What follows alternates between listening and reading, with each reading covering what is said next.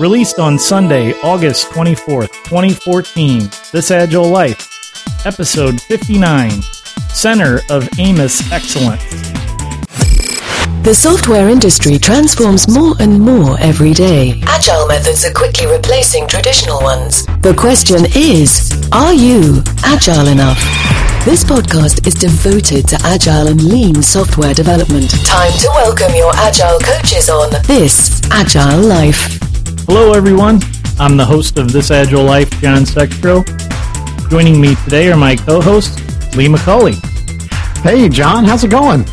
It's going well, Lee. How are you? I am doing fabulous. Great to see you here on the Skype. You too. Thanks. Also joining us tonight, Lee, is Amos King. Woo! I'm just back from a hot dog eating contest. I failed, but that's all right. Up at the amusement park in New York. Yep. The Nathan's hot dog eating contest. Nathan's hot dog eating contest. I thought you looked a little heavier. I've been on such a hiatus from the podcast. I miss you guys. You even miss our other co-host tonight, Jason Tice. Oh, well, when I said you guys, it wasn't all-inclusive. Hey, Jason. Okay. We got to do this because once now we have John and we have Amos. And guys, okay, let's roll the clock back a little bit. Remember episode 56? What'd you talk about? Diddly-dee. Great sound effects. I bet you guys can't see John. So we talked about, or you guys had the audacity to talk about the whole team approach, and you were like saying, because you were the only two guys here, you're like, dude, our other co-hosts, they aren't cutting it, and I'm listening to this after the fact, Lee's listening to this after the fact, and the moral of the story for everyone out there is the little things that you do and the little things that you say, you'd be amazed that they can shoot the whole team approach in the foot. We said it in a public forum. You're the one that talked about open honesty in front of everybody. Oh my I'm not goodness. allowed to take you into a room and talk to you about it. Anyways, this way.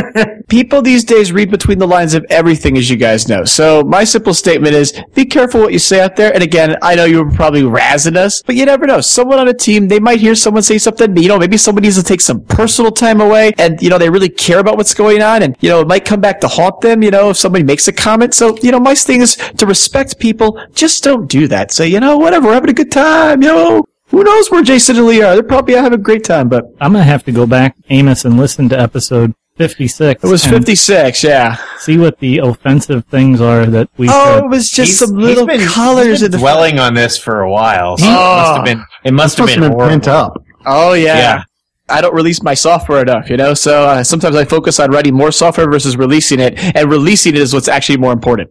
So did you just release, Jason? All I could say is if Amos came to us from a hot dog tag. If he just is coming to us tonight from a hot dog contest, I'm a little nervous about, after episode 50, when we talked about the cup and what happened with the cup, I don't want to know what Amos is doing down there in St. James, Missouri tonight. I don't want to know. But I think we're going to talk about something else tonight, which we're kind of already telling, and that is stories, right? You're right, Jason. You need to take a break in downward-facing dog or anything for a few minutes. Oh, my goodness. Yoga. Yoga is an iterative practice just like Agile. But that's another episode, okay? Tonight is about great user stories. Tonight is about great user stories. And we're going to delve more into how to write great user stories and what great user stories might look like. If you listen to or watched the video that I did for episode 58, which was a while back, I took a crack at coming up with some advice and some suggestions for splitting and breaking stories down into smaller units of work, into smaller stories. So tonight we're just going to take a crack at talking about how to go about creating stories, what makes them stories, what makes a story good, what makes a story great, and try and share some of our experiences along the way. So Jason, you had some notes in our document here tonight to help get us started. And yes, I seem to recall the host of This Agile Life asking us to put some effort into some talking points. So the thing I thought we could start with was talking about the life cycle of a story and really who should be involved. And this is something where if you've listened to prior episodes of This Agile Life, we've kind of been all over the place with, the product owner should write the stories. Amos, or to his credit, advocates for the team to write the stories. As well as having other problems, it sounds like. But nonetheless, So let's ask Amos. Amos, you got an idea, okay? You just had a brainstorm. You got Post-it notes all over the wall, okay, in a sketch. You want to start writing the stories. Who should do that to get started, and what do those stories look like?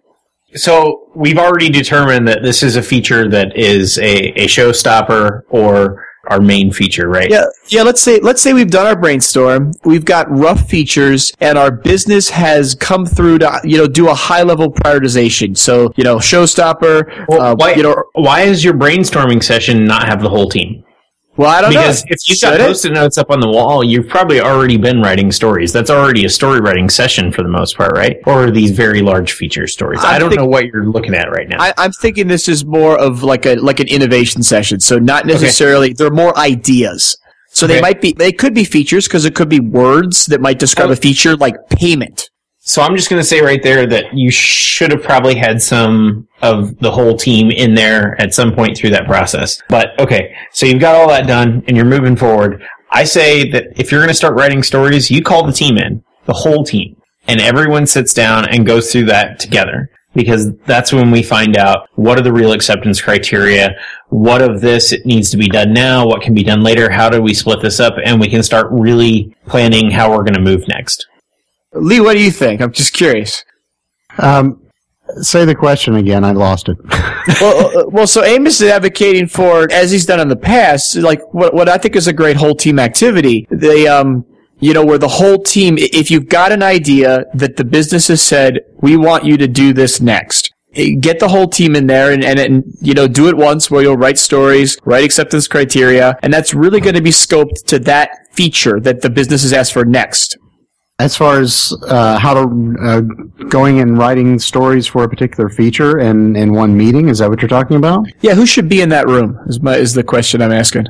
Well, as many people as is possible, as far as the development team and the customer, and as pretty much the whole team. I agree with Amos on this. Now, sometimes that's not doable; it's not practical. And so, for example, right now we've got on the team I'm working on right now, we actually have a rotating attendance for that kind of meeting every week, so that nobody's in there except for. Like the tech lead will be in there, and the product owner will be in there, and the QA will be in there every time. But then 2 or 3 of the devs will be in there every week.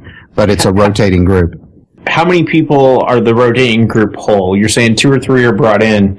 So are there 30 or are there 6? For the whole team, we have 8 devs.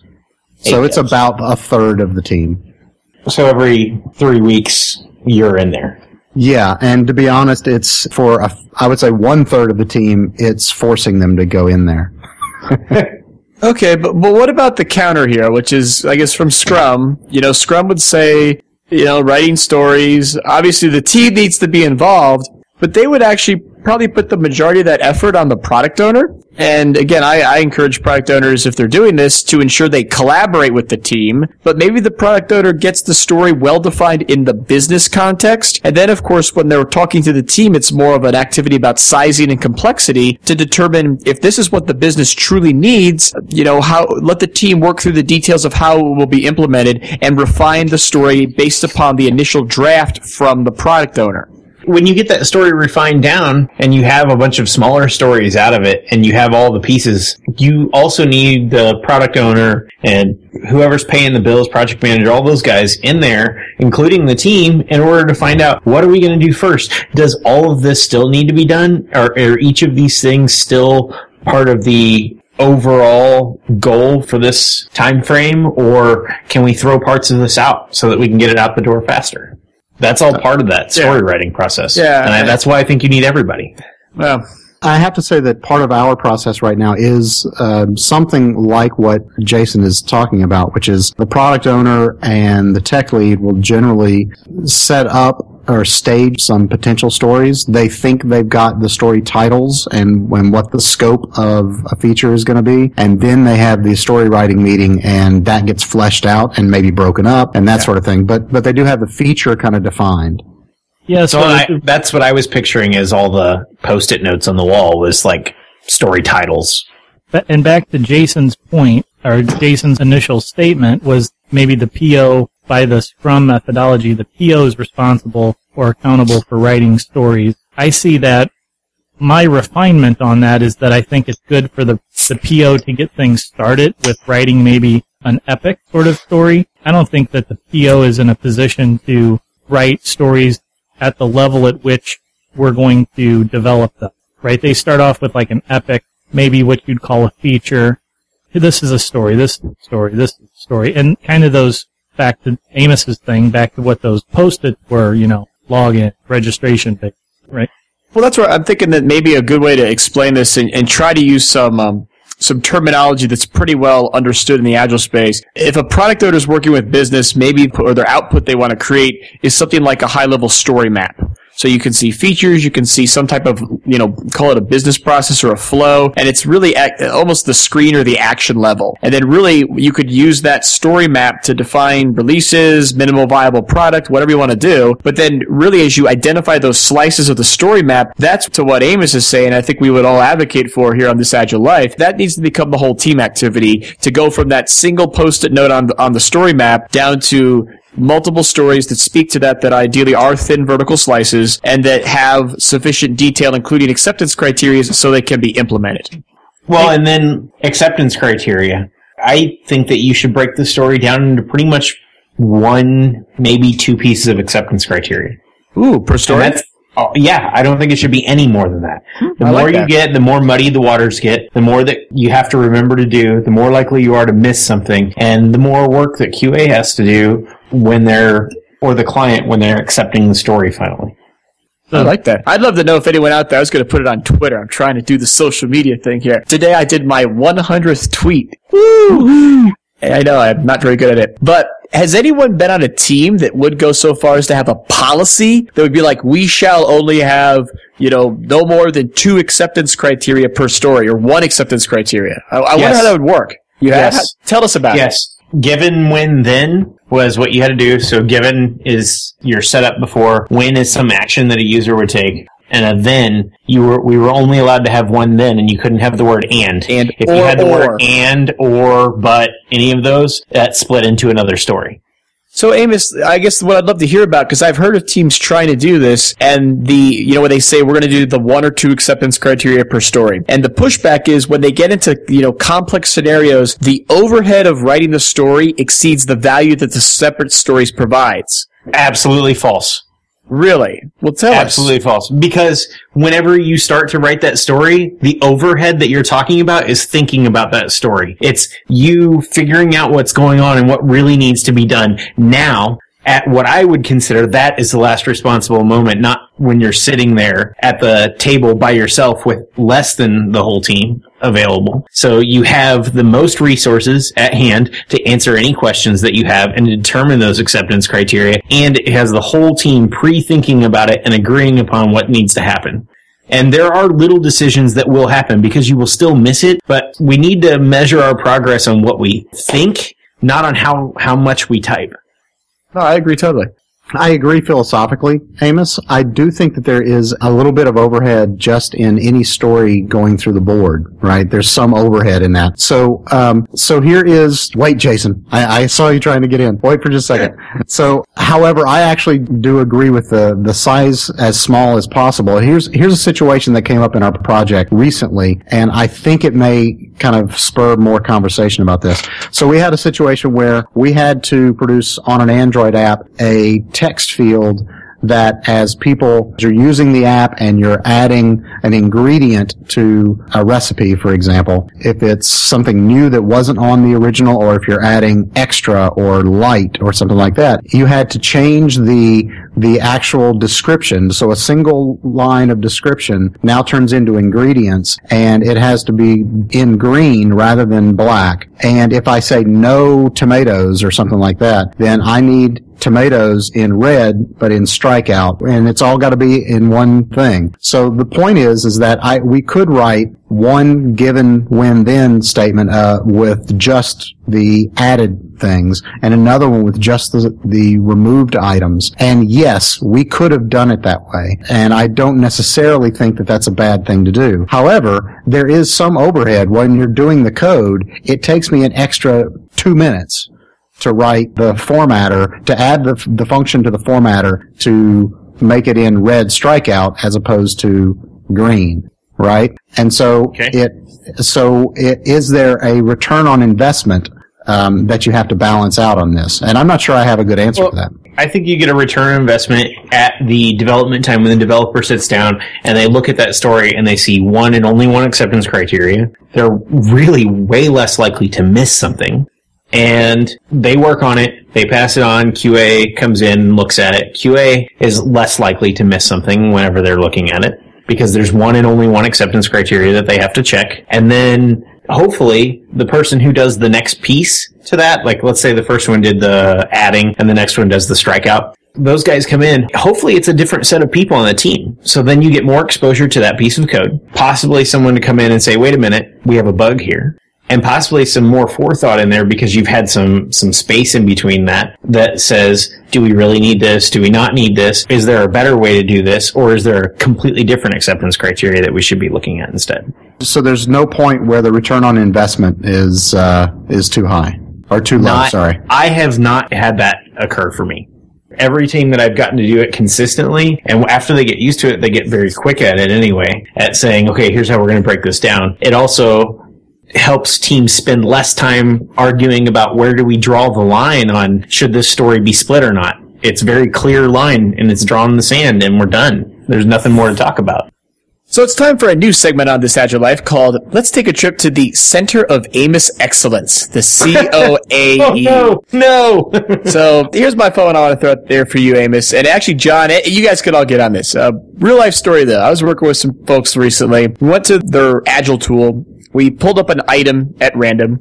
We, hit the thing where it said print, which generates a PDF, so you can print it, and it formats it nicely. And this item that they were referring to as a story, when we printed it, was 7 pages long. What would you do? I would tell that team to make each page a different story to start out, because that's and then to make each paragraph, and then make each sentence. I can see where this is going, Amos. Well, no, I'm saying that at the beginning, I don't think that you take a team who is used to working on stories that are 7 pages long and get them to write 3-line stories with single acceptance criteria overnight. That doesn't happen. Well, unless you're really lucky. But to be honest, there's a lot of people out there, even talking to people at Agile 2014, there's a lot of people out there that have taken the tools out there and have turned them into, variations of Microsoft Word. I could type a really long document in the description field, and there are these stories out there that are pretty far off the mark from what we're talking about here. So how do you get there? What would you do? I think that they have to be on Twitter. To a lot of our they have to tweet their stories. They have to fit on Twitter. That's right. I don't think that's a bad idea. At least was only half joking. Now I forgot what I was doing. Oh, I think that is partially a problem with our tools. We need to find better tools, write better tools, because I've seen people don't like to split stories because it takes too long.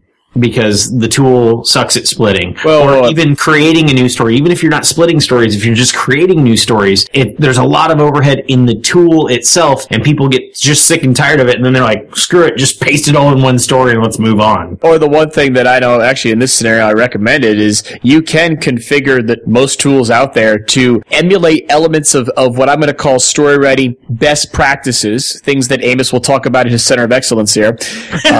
Like the 3 C's, the story should fit on a card for a reason. It keeps it short. So you could configure all the tool, and pretty much every tool out there. There's a role out there where you could limit the length of the story, and if, maybe not 140 characters, but maybe you start with 500 characters, you could start to break it down.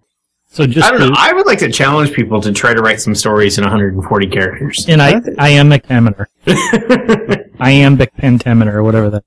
I think that's a great idea. Now, again, I think just to be clear, we're describing, I think, as best case, designed for flow, because things will flow through very quickly. You'll have great traceability between story and acceptance criteria because it's very simple and you can manage that. And as stories become larger, it's just harder to say that if the description is verbose, do I have acceptance criteria for all the things in that description? And I would take it a step further and say, if you're writing acceptance criteria, why do you need a text-based description that is not within the acceptance criteria? And if you have small stories with small pieces of acceptance criteria, it makes your product more easily moldable and your team to be more agile, because you can take one small piece of that out and throw it away.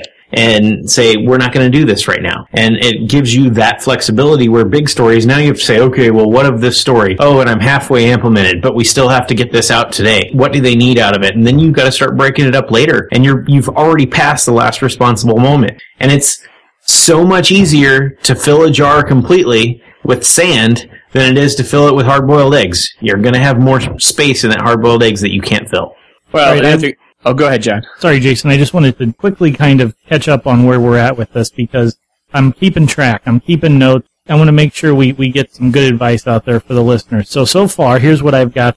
The 3 C's that Jason talked about: card, conversation, confirmation, right? So follow the 3 C's. So card, meaning that it should be small enough to fit on a 3x5 card. Conversation, meaning that it's small. You can't type a whole paragraph or document worth of text in there, so you're going to need to have a conversation, so this should be a placeholder to spur that conversation.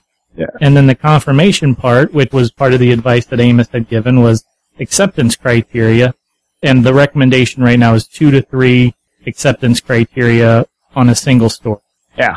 And the other thing I was just going to say to throw out there that again, this to me is where I call Agile reality check. Another segment coming to this Agile life is for everyone. And this is, I'm going to shift the focus here over to people more on the business side of the house. Product owners, BAs. Remember what the manifesto or what the principles of the manifesto tell us? That business people should be working with the delivery team every day. And so if you adopt that and you live by that practice or that principle, then it's okay to have these small stories because you'll be able to get feedback faster. But again, to me, it's a telltale sign if you're in an environment when the business is not communicating well with the delivery teams. When you see these, these monster stories, which again, if you dissect them, as Amos was talking about, there's more than enough work to keep a team busy in one story for like a week. But you're supposed to be working every day together. It's easier to push a skateboard than a 12-passenger van. You got to be agile. The smaller the story, it's closer to that skateboard than the 12-passenger van. The other thing I would add to that is, especially if you're trying to do something like a no estimates, then you can't have big stories because then your average story size variability goes up tremendously. So having the small stories keeps it consistent. And I will almost bet that you will get less stories sent back from QA if you make small stories. All right, we want to give our listeners some more advice on creating great stories, but first I want to tell you guys a little bit about our friends over at CodeShip. CodeShip is continuous delivery made simple. CodeShip is so simple to use, you can get your project set up and building on CodeShip in as little as 3 minutes. If you're not using CodeShip, then you're spending more time on continuous delivery than necessary. Our good friends at CodeShip won't even ask you for a credit card when you sign up. I know, I've done it. So what are you waiting for? I know some of you guys aren't waiting because you've already been out there and done it.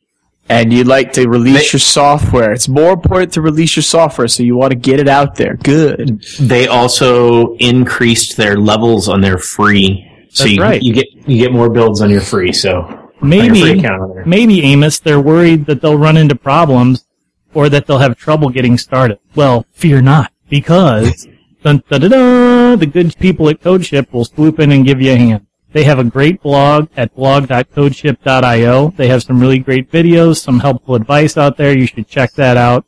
And if all else fails, Amos always says you can tweet them and just reach out to them. And they will get back to you. And they will get back to you. And the great thing about small stories and continuous deployment is that change blindness that we've talked about a couple times in the podcast. As those small stories get deployed out, nobody notices. If you have stories that take you 8 weeks to develop, people notice. Few things in life are easy, but this is one of them. Let CodeShip make continuous delivery simple for you. Go and visit codeship.io/thisagilelife and use the code thisagilelife when you sign up, and you'll receive a 20% discount for 3 months on any paid plan. Thanks to CodeShip for sponsoring This Agile Life. Okay, guys, let's get back into it. Jason, you were sounded like you were chomping at the bit. Well, I was going to chomp on that because, that's one thing that I got out of just a bunch of discussions at Agile 2014 that, to what Amos said, it's more related to CodeShip. Yeah. And it's an interesting metric to talk about. When was the last time your team or your project released their software to production? This is a fun, if you work in an environment, multiple teams, this is a fun little conversation to have, and you'll find people that, we do it every day, we do it every hour, we do it every 3 weeks. And really, we should be leaning forward. And, there's all tools out there. CodeShip's one of them. There's probably other tools, too, that you should be looking into that because you want to get feedback from users. I do it every time I commit with spelling errors and everything else. I just commit those, and then I go back and read it. And the cool thing is, even like my company's website, I had people end up reading it right after I submit it, and they put pull requests in for my company website. Wow. Hey, I had a sort of controversial thought that I wanted to share with you guys and get your feedback. You ready? Does it involve a center of excellence? Amos will love it. No center of excellences were harmed during the filming of this podcast. Oh, okay. We talked about the 3 C's: card, conversation, confirmation. Talked to them about the acceptance criteria, but we also talked to them about having the team, some portion or all of the team, participate in the process of writing down stories. And one of the things I wondered as I was doing some research and thinking about great stories today is, do I really need to write them down into, let's say, like a tool, right? Like, what's a tool? Git Kanban or Rally or version 1. Is it important for me to write them into a tool? Well, unless you're going to put a string around your finger to remind you, then yeah, you have to put it someplace that at least jogs your memory. But if you're like me, you like to surround yourself with tools. What is it that I need to take record of or take note of to make sure that I do the thing? If you're on a small team and you guys know what you're doing and you can communicate it, and your business is working with you every day and you're showing them software, I'm going to lean real far forward here. If you're doing TDD and you write the tests, wouldn't the tests, especially maybe not the unit level, but at the UAT or like if you're doing BDD, wouldn't that almost suffice as a user story? Yes, so that's where I was headed. Yeah, and that's where I talk about the single given when then. That is a test. Yeah, or at least you can make it that way. The only problem is that if you're starting with that, what process got you being able to do that if you're working with a business? So if you're like an innovation team and you're building your own product and, everybody, you're like a 6-person startup and everyone's in the room with you, I think that would work great. If you're in a corporate IT environment where you have a budget and you're having to be managed against an IT spend plan with, quarterly milestones and objectives, and your goals are already set for you by that process, I don't see how you could operate like that. Did you just say that your goals are set by an outside group? Hold on, don't go. Wait, are we in an Agile podcast? Don't go off the reservation on this. No, I'm in what I call reality for a lot of people out there, okay? I understand that, but you got to make the change somewhere, right? So where do you make that change? If we want to talk about corporate IT and having issues where other people are setting goals for them, it doesn't really matter what the stories are. They're already written. Somebody else has already decided what your goals are, and here you go. Well, and you don't have much choice. I don't think, but Amos, in the right way to do this, there might be high-level goals and maybe some milestones on a roadmap, but the details aren't fleshed out. And that's where there's... Can't you still do that on... What does that have to do with how, what the story is written? That's what I don't understand. One way you would have Hold on, let me reel you guys back in here for a second. And the other way you would have 100 tiny stories. We need the chime, John. Ding! I just don't understand how shrinking the story affects the timeline. Back to your corners, please. Bring it back in, yeah. Back to your neutral corner. So when you have let's say, given that there's extenuating circumstances, you can be in this corporate IT environment, etc. You have a budget, you have goals, great. All that stuff is true. However, if we're working in a collaborative environment, right, and I have some high-level, targets, I have some high-level features, maybe those are in a tool, or they're on a spreadsheet, or they're on a board somewhere, right, and I've got the product owner with me a significantly large portion of the time. Do I need to write stories down? I still think that you need to write them down. Why?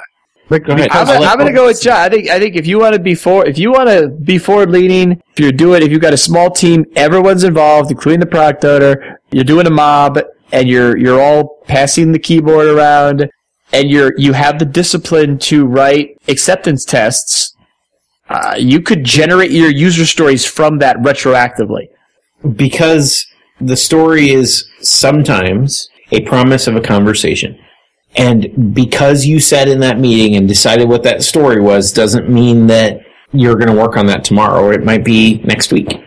Well, no, but Kima, I said a mob. I said we're working together continuously, so there is no meeting. So you're working together continuously, and you Which is the serial process as opposed to a parallel process with multiple pairs. Yeah. Right. And so it's one in, one out. Yep. And as long as you have the product owner sitting there and making the decisions on the one in, then fine.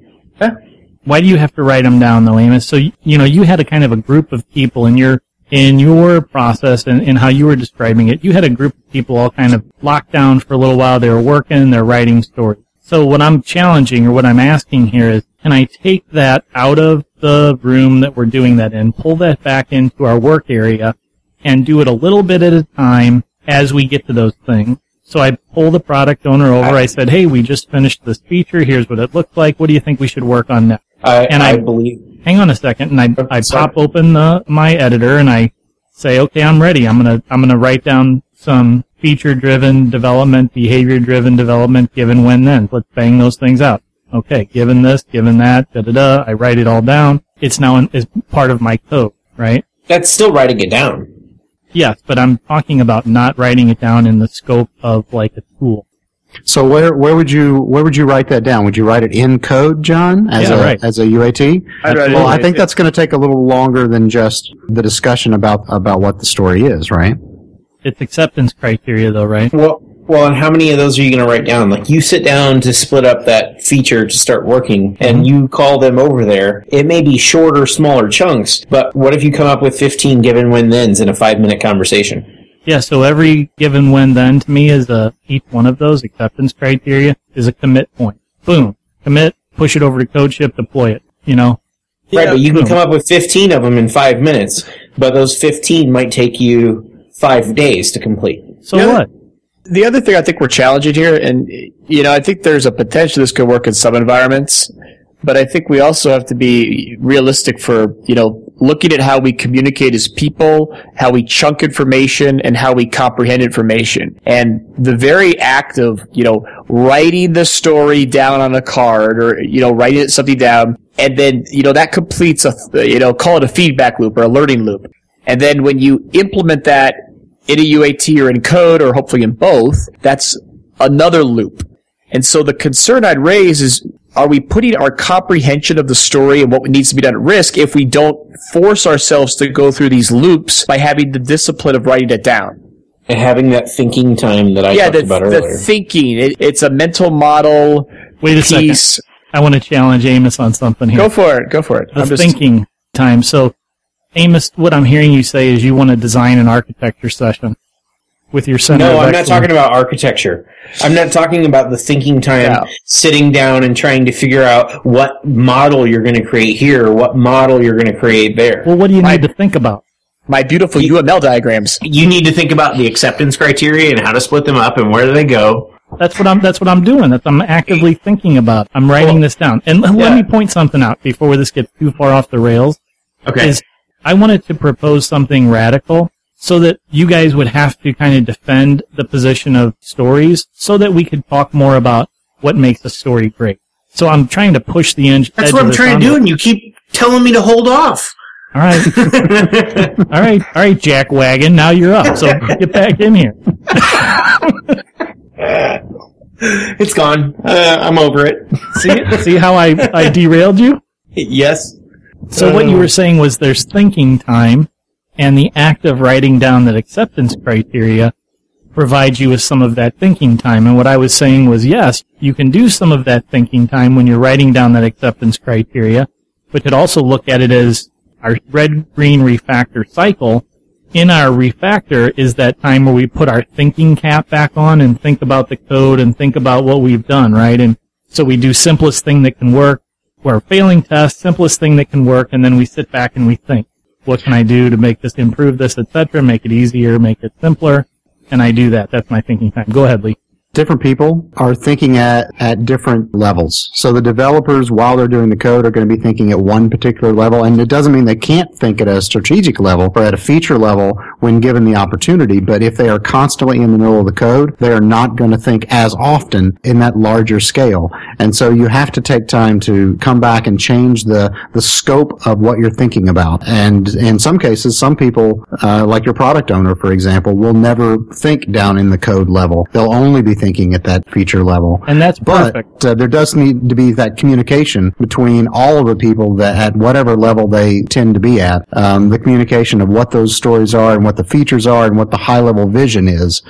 And you can't really do that necessarily if you're constantly in the code. But you're taking code as a literal sense there, and our acceptance tests, our BDD tests, are language, but also code, right? Because we codify them into executable automated tests. So I'm not asking a product owner to necessarily sit there with me and look at real code. I'm talking about having them come back, sit down for a second. Now we think. So we pull back out of the actual code itself, and we talk about the vision, we talk about the next part of the feature, or a new feature, and we start to decompose that into some... So how is that different from the meeting? Because it's happening in real time. I see the meeting, the act of getting people together and building out a series of stories to be akin to, in manufacturing, building up an inventory.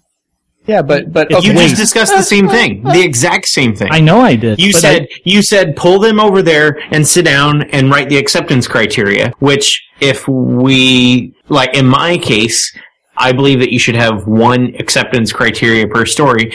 So they come to you with a feature, and you sit down right there and you start writing these. They're still multiple stories. Yes, they're multiple stories. So I don't see these two things as mutually exclusive. I see the meeting that you just talked about and the meeting that we talked about earlier as the same thing. Except your meeting is wasteful and mine is not. Well, wait, why?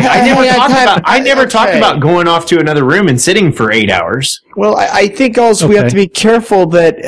It seems like you're assuming, John, I'm going to challenge you with some mindsets from back in the waterfall days. This idea that you could Scrum Senior? Well, yes, whatever you want to call it anyways. But this idea that you have perfect knowledge, and the first time you go up to bat and you work on a story, you can come and you can have a solid idea. And so to me, more from the innovation space, if you've studied innovation and any of the innovation techniques that are out there, even like, take something similar we talked about, having a retrospective on a team. There's a reason why, like in the book about retrospectives by Esther Derby and Diana Larson, they talk about those 5 phases because there's a certain amount of reinforcement that occurs as you go through those 5 phases and they're linked together. My concern, John, is if you try to simplify it into a single loop, I think you're going to lose some of the creativity and innovation that can make Agile very successful. Tell me again, Jason, where I lost something in the loop. So I like this idea, kind of like Amos is saying, that you come together, we have a planning meeting or a turnaround or whatever you want to call it, and we flush out enough to get started, okay? And you write that down, okay, in a story card, in a different medium than the test or the code, okay? Then, which forces comprehension in your brain. Then you transfer that knowledge from the original medium where it was written down on the card into another medium. And so that's the second loop through that, whereby you're challenging the ideas, you're thinking about it, and you're adding value to it because it's going through a second cycle. And that would be if you're doing, say, acceptance test-driven development. Then you take it a step further and you actually do the implementation where you do test-driven development with unit tests. You've got that same story card with the acceptance criteria. You're going through a third loop, thinking about it, comprehending it, improving it. I'm concerned if you start to cut these loops out, I don't know if you would be as creative and also if you would have as good quality as going through the rigors of this process. And you also have the ability, you're probably going to write more than one story, even when they come in and do the like little turnaround that John's talking about. And you give the agility to be able to pick the order, where if you're just doing one,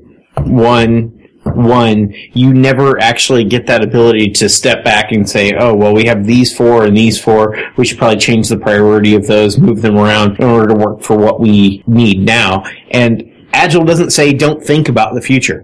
When you're writing code, you still should probably be thinking a little bit about the future. That's what architecture and design are all about.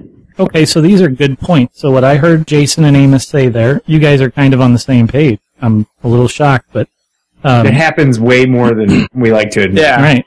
But again, Jason was saying that it's how your brain works. Yeah, you're saying, Jason, that people need some time to think.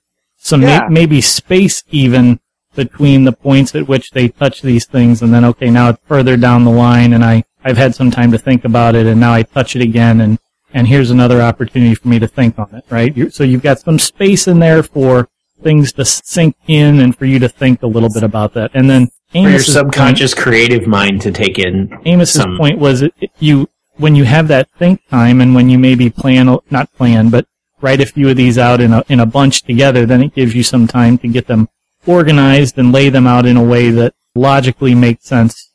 The thing I worry about with what you said, Jason, was I touch it here, I touch it there, I touch it a third time, was it sounded a little bit like waste because of the multiple touches, right?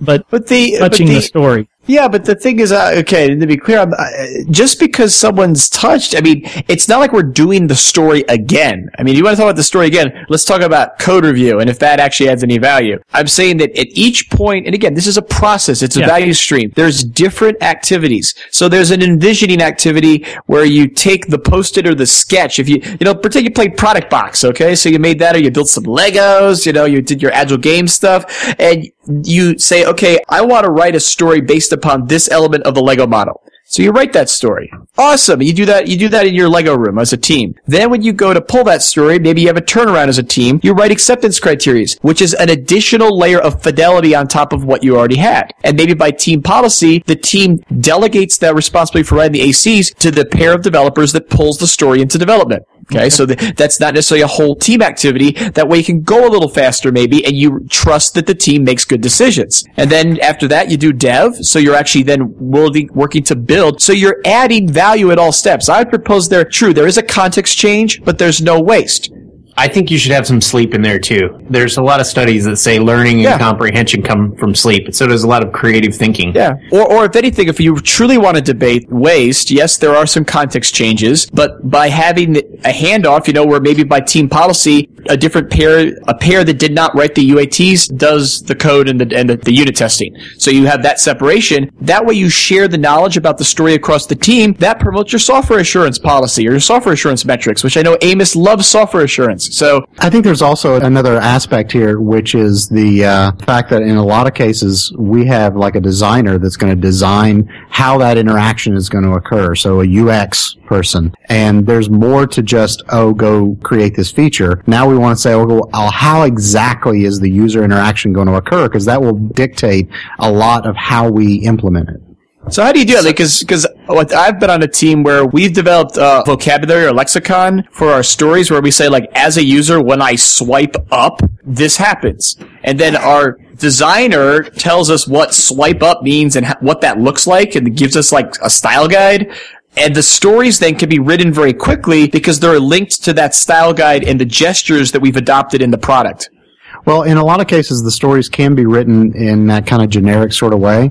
But when it comes down to actually implementing them, sometimes those little details weren't really brought out. People didn't think down at that detailed a level, which may be the problem. Maybe our story wasn't small enough. And it's okay to split a story while you're implementing. Exactly. But in a lot of cases, in some cases that we go back to our designer and say, okay, how exactly is this going to happen? And it's going to be this tab at the top, and you need to be able to both swipe and touch the tab. Okay, that sort of thing.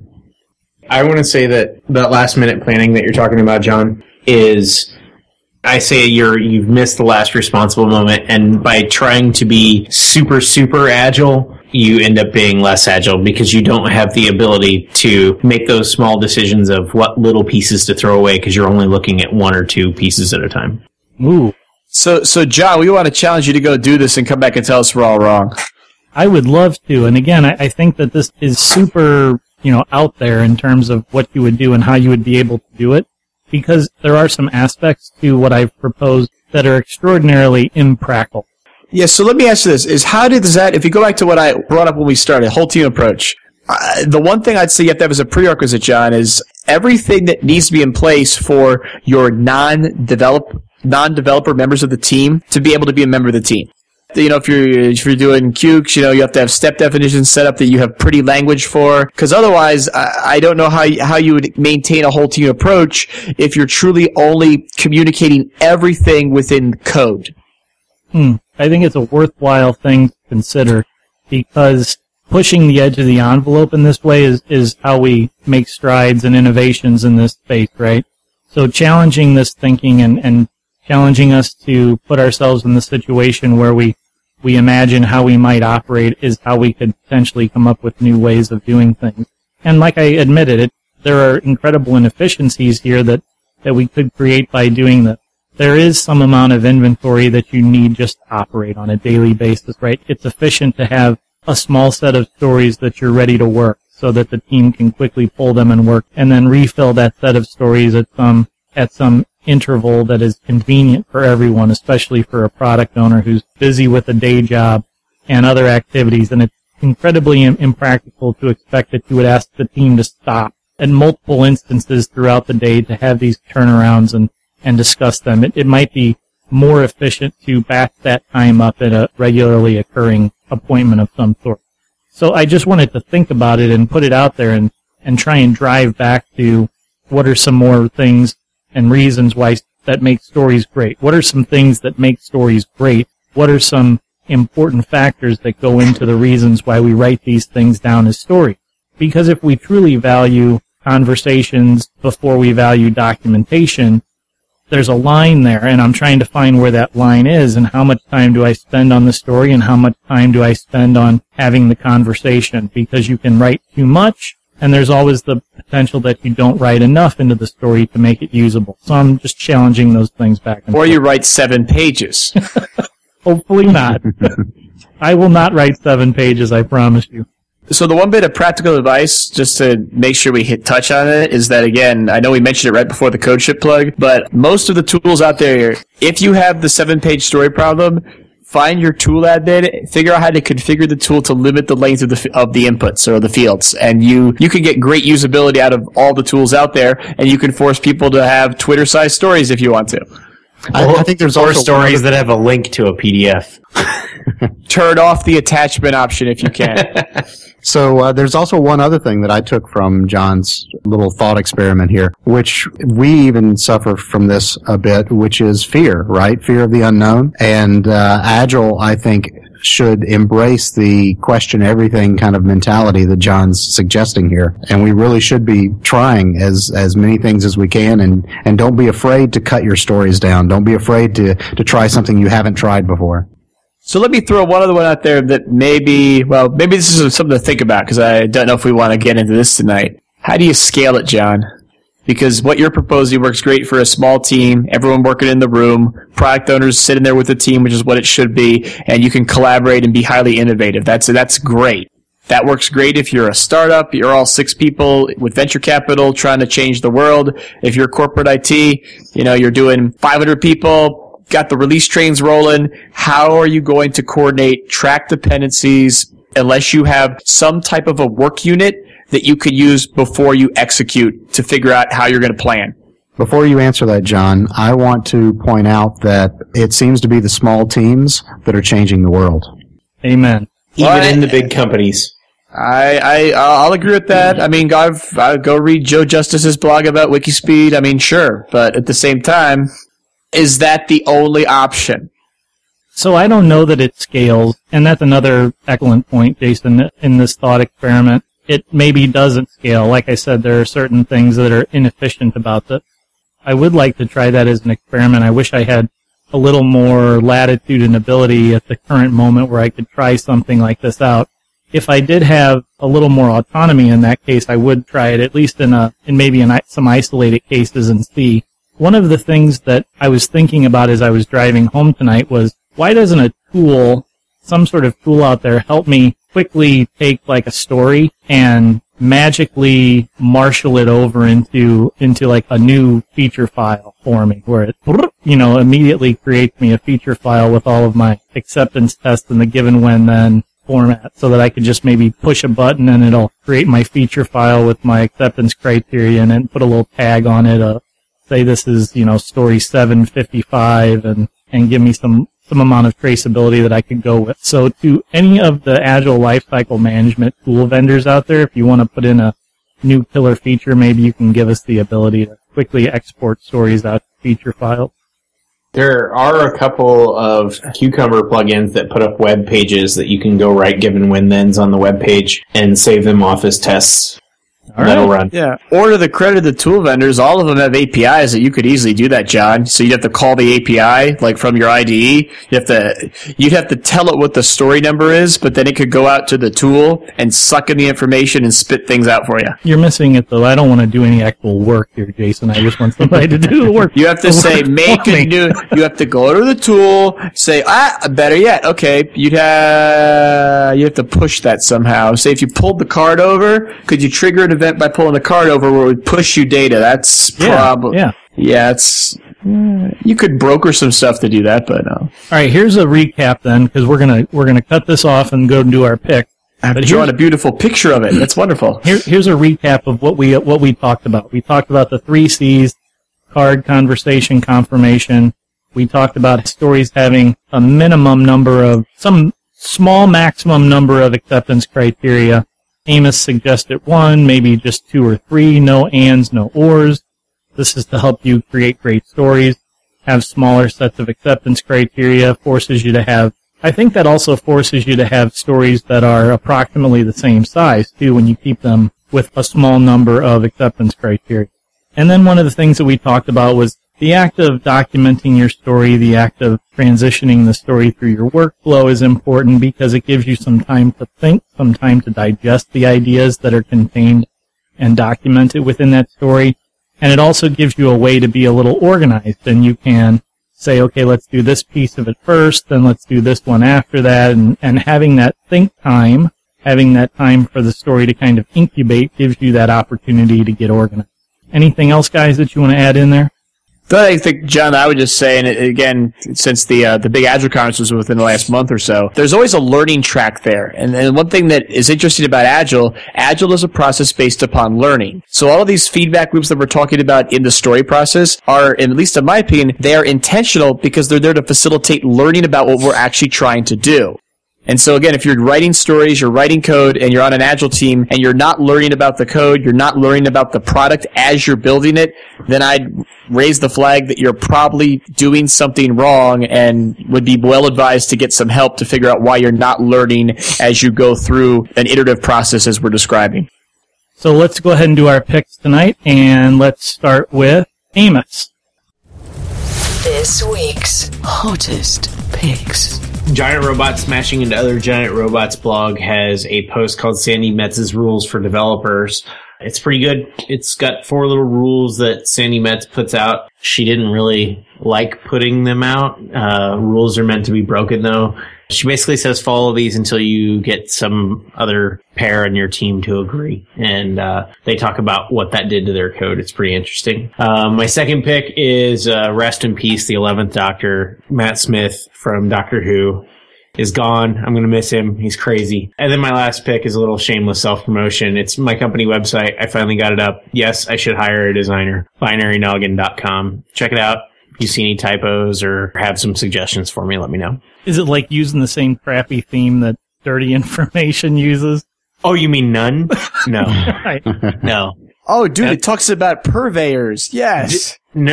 Dirty Information is just that. It's dirty information. Dirty. It's meant to look horrible. Thanks, Amos. Jason, what are your picks? Oh, you went out of order. Okay, I'm over checking out Amos. I'm gonna check out Amos. I have 3. For fun, I taught my 4-year-old the Scaled Agile Framework. It's on YouTube, so go watch it. From I think probably had to be one of my favorite activities or sessions at the Agile 2014 conference back in Orlando in August was a session by Lynn Casserly. She did a session about drawing, which I've really gotten into. So as we were talking about stories tonight, I got my own sketch over here that I'll figure out how to scan. I'll take it down to the basement, scan it, and we'll put that on the show notes. Just as a way to do different things with visual thinking, including, tonight we talked about writing stories. You can actually make stories as pictures. They work very well. Lynn's got a book out called Visual Mojo. We'll put a link to where you can get it on Amazon. It's a great book. And again, if you don't think you can draw, the way you learn to draw is you have to practice, and it's actually pretty easy. And the last one I'll throw out there is another fun video. It's called A Conference Call in Real Life, and it's a great thing to watch if you're in an environment where you do a lot of phone sessions, not necessarily face-to-face sessions with Skype or Google Hangout.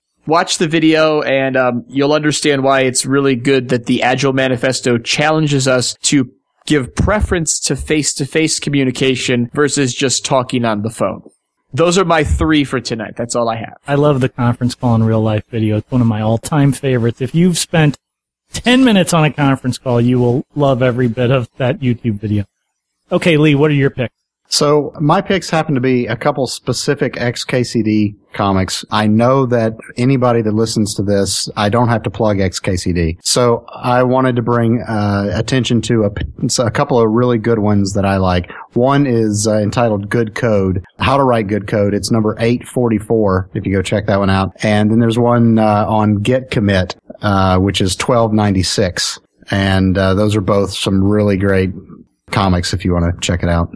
I can't believe it. I think that's maybe our first KCD pick. Well, I guess we had just assumed that everybody already knows XKCD. Except it's really, really hard to keep saying XKCD. Thanks, Lee. My pick tonight is Assembla. I think that's how you say it. It's another one of these Agile lifecycle management tools, or at least a team collaboration, team working tool. You know, gives you the ability to create stories, like we talked about tonight. Can you draw pictures in it? Good question. I don't know if you can draw pictures. You'll have to check it out. It's got some social aspects to it, like Slack, I think, right? Has some social stuff in it. Oh, Slack. We love Slack. Oh, not. It's got some integration with your Git repo, Subversion, whatever you're using. It just looked nice, looked kind of neat. I like to throw these out there to people, let them check it out.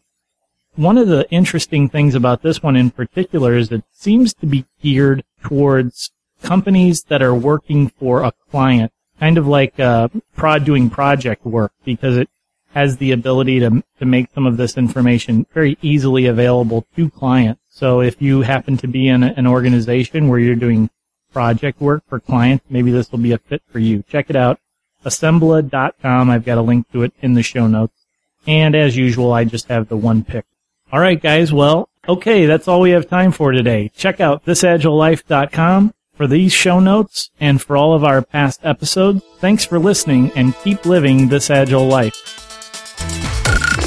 This Agile Life is brought to you by a community of Agile developers and coaches aspiring to spread the word about this groundbreaking approach to software development. Join us at thisagilelife.com/community.